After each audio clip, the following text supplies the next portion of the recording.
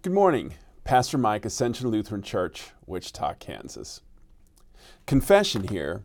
I'm a skeptic when it comes to product claims as advertised on television.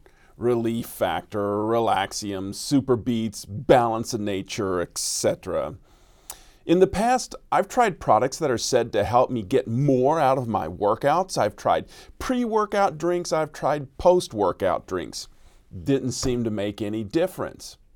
A few years back, I saw people carrying around drink bottles with what looked like chocolate milk in them. Discovered it was protein powder. Muscles need protein, so I tried it.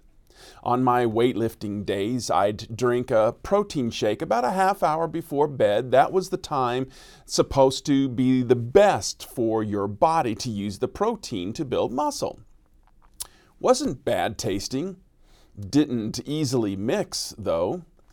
The mixer bottle comes with a special ball spring to break up the clumps of powder. I used almond milk rather than cow's milk. Don't know if that made any difference. I would get a small workout just shaking the drink, mixing it for minutes, blending the powder just right. I think about that when I'm being shaken, when receiving word of a friend's cancer diagnosis, when someone I know is involved in a tragic automobile accident, when our family plans don't unfold as I planned. Disappointment and worry invade the joy-filled season like a cancer threatening to multiply out of control. Life isn't lived in silos. What impacts my emotions affects my attitude. My attitude colors my conversations with coworkers and parishioners. All of them impact my faith, which, when you think about it, is a good thing. God enjoys being mixed into whatever you're facing, whenever you're facing it. Life's best lived that way.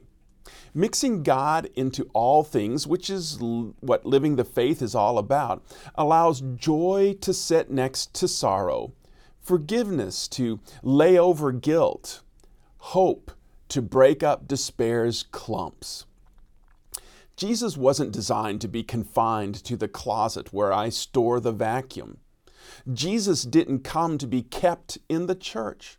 He lives best roaming around every room of life, riding with you in your pickup, sitting next to you in your office. He's there at your standing desk to take some of that slump out of your posture. He's there to address life's struggles before they begin breathing on their own. Remember that the next time you're shaken. Jesus wants to be shaken with you. Don't keep him out of the mix. And by the way, I noticed no better results from the protein powder. Stop drinking it. We'll never stop imbibing Jesus. Advent blessings.